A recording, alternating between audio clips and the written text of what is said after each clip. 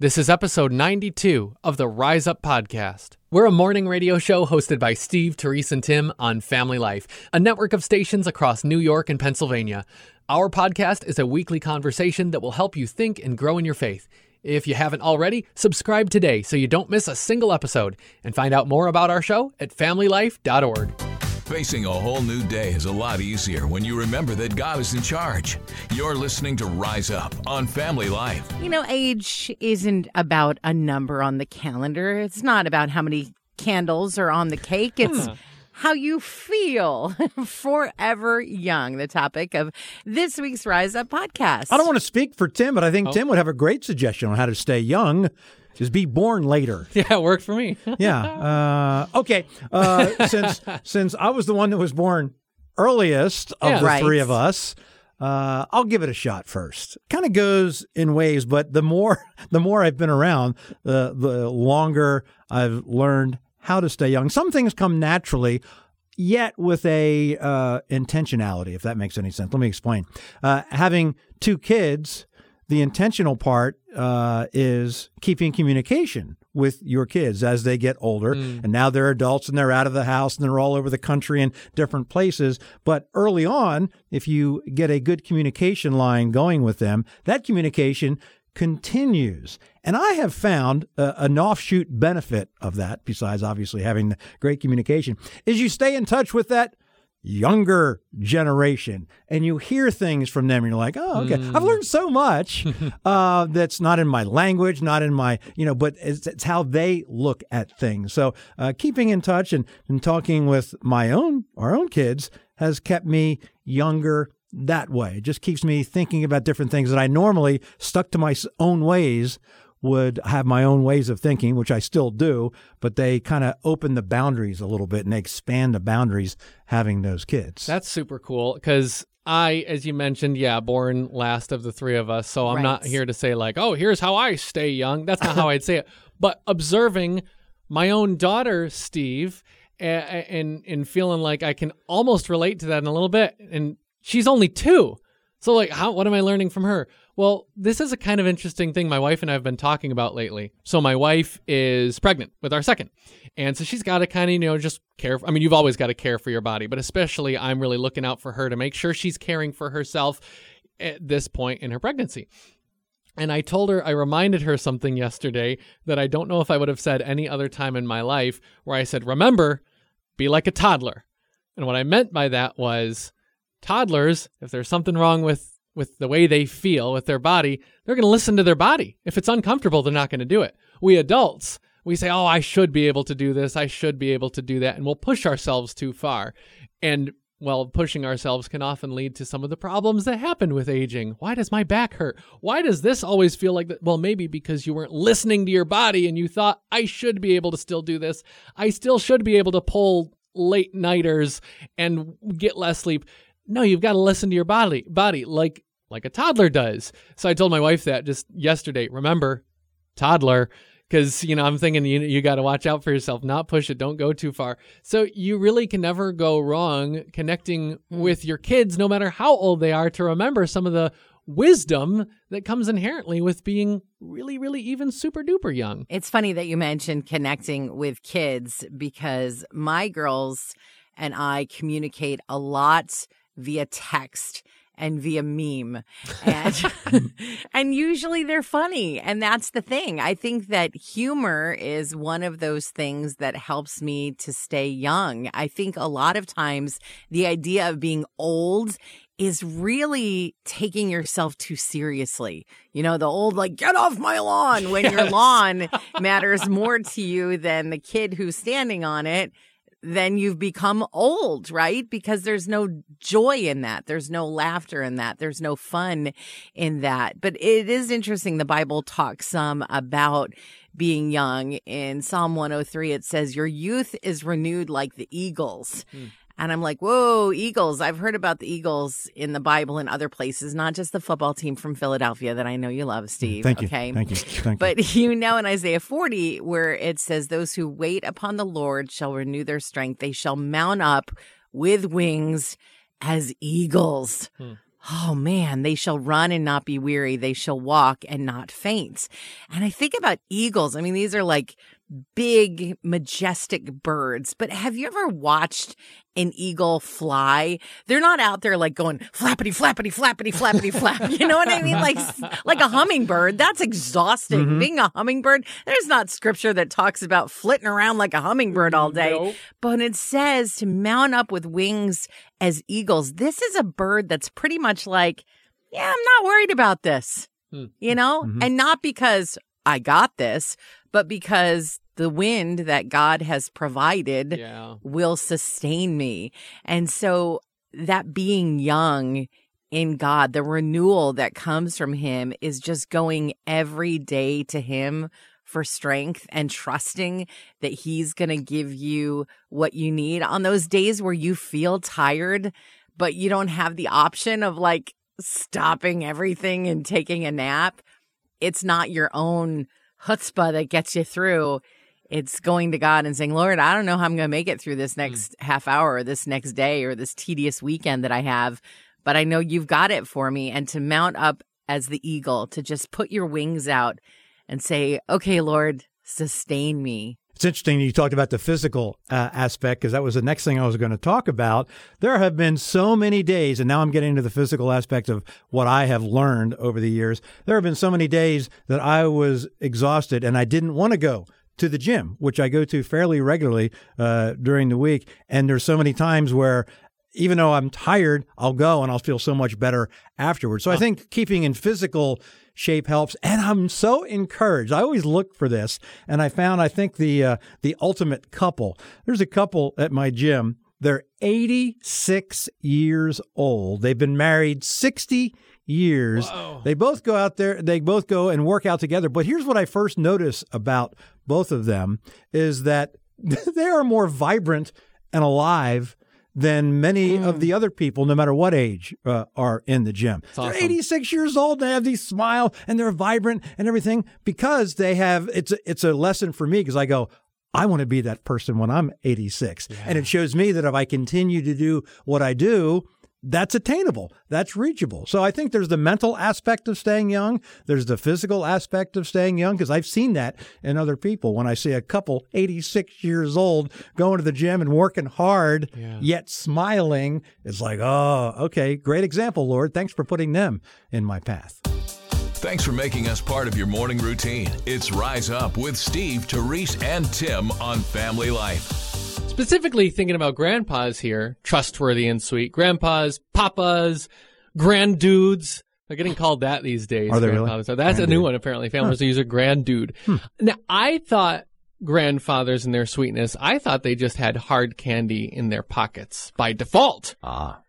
Now, listen. If you had a kindly elderly gentleman of any kind in your life that gave you caramel hard candies at some point, you want to brace yourself here. Okay. I had no idea that there was a concerted effort decades ago by the big candy company to get Werther's Originals associated with grandfathers. There was a whole thing. Oh. There was a big marketing campaign. There was there was a sweepstakes sort of thing. They were getting grandpas and caramel candies together. I thought this was just like this natural thing that like the golden purity of their grandfatherly heart that this candy embodied. Here, I was victim of... You've been played. You've been played hard, Tim. Man, grandfathers and those Werther's candies. Granddudes, though, they just got like a bowl of beef jerky, I think. They're morning people because they love mornings and people. It's Rise Up with Steve, Therese, and Tim on Family Life. Well, you know the cold weather is coming soon, so you've got to take advantage of the warm days if you've got outside work to do. Oh, yeah. I was just gathering some pollen when all of a sudden I found myself in a very unfamiliar place, trapped in the folds of magenta polycotton blend. Nice and soft for a t-shirt, but not a place for a bee like me to be. So I started to buzz loudly to say, hey lady, I'm in here. Oh, she realized, and she started to freak out, shaking that shirt and flailing her arms, which just made me get more and more stuck. And I tried to say, calm down, lady. I don't want to sting you. Just let me fly out. Buzz, buzz, buzz. I don't think she speaks bee. So she flung her gardening clippers at least 5 feet clear across the yard, crying out, bee, bee, bee. She ran into the garage, and somewhere along the way, I got free. Yay! Which is good. Because it's going to be cold soon, and I've got some honey to make. I just hope that lady stays out of my garden. Do you know this lady? I might know this lady. We hope the rest of your day is just as much fun as this. You're listening to Rise Up on Family Life. What's the state of the pastors today, and what's your message for them? We're going to talk about a time for shepherds. The tragedy is that God's people are probably, and COVID was like the Poseidon Adventure. Do you remember that movie, The Poseidon Adventure? Where a tsunami came in and upended the ship, and then it's upside down in the water, and people are trying to figure out how to get out of it. And scared me to death. I didn't sleep for about 2 weeks after seeing that tsunami come in. They really did a good job on that.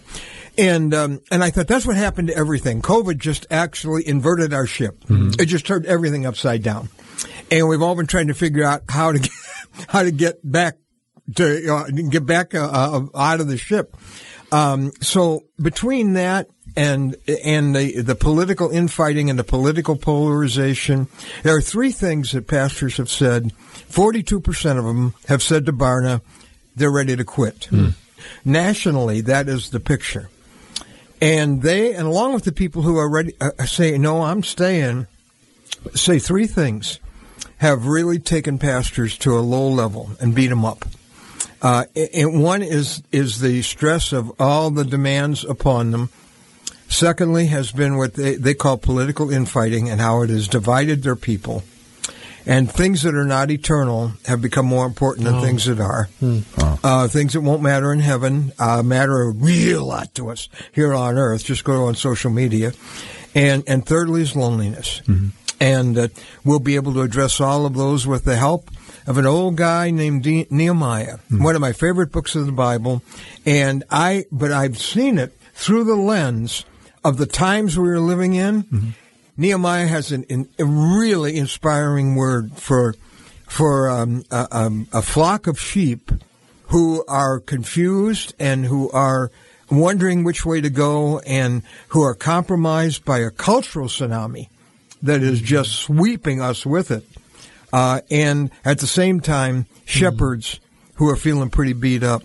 I think it may have been the same Barna study that you referred to, Ron. I read that 80% of pastors today feel like their ministry has had a negative impact on their families. Yeah. How can we, just regular lay people in the church, do a better job of uplifting, of supporting our pastors and their families? The attack right now, our enemy, knowing what time it is, because he by the way, he's a Bible believer. Do you know Satan believes every word of the Bible? Tells us not to, but he's a fundamentalist. He believes it all. Now, you won't hear that anywhere else. You burn this heretic. No, but he is, in the sense that he believes all of Scripture and uses it to chart his course. And Revelation 12 says, "Woe to you, O earth, for the devil has gone down to you. And he is filled with fury because he knows his time is short." Yeah. And there is an acceleration. The darkness has become evangelistic. The darkness around us isn't enough is not satisfied just to be dark.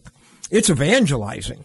And so I believe there's an acceleration in the heavenlies on both sides, the forces of Christ and the forces of the enemy, in anticipation, read the news lately, of the soon return of Christ.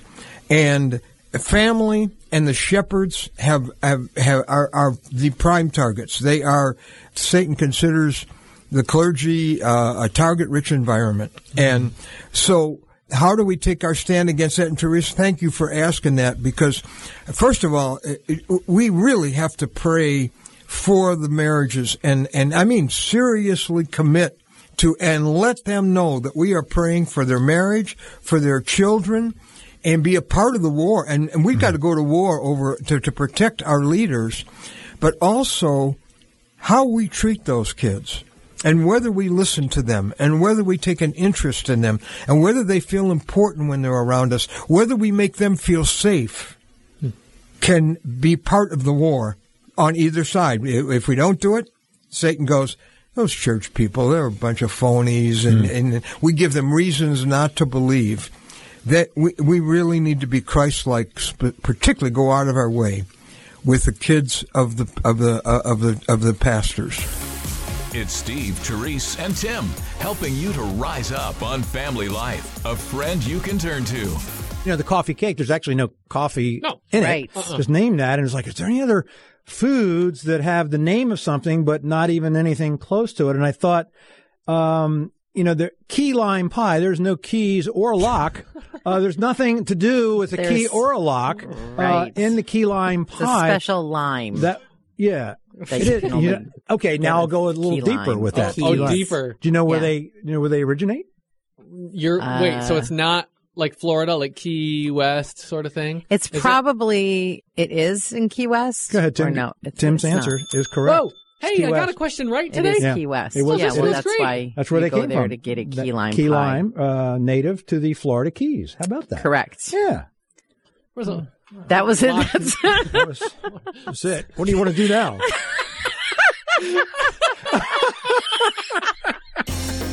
May the blessings of the Lord be with you in all that you do today. This is Rise Up on Family Life.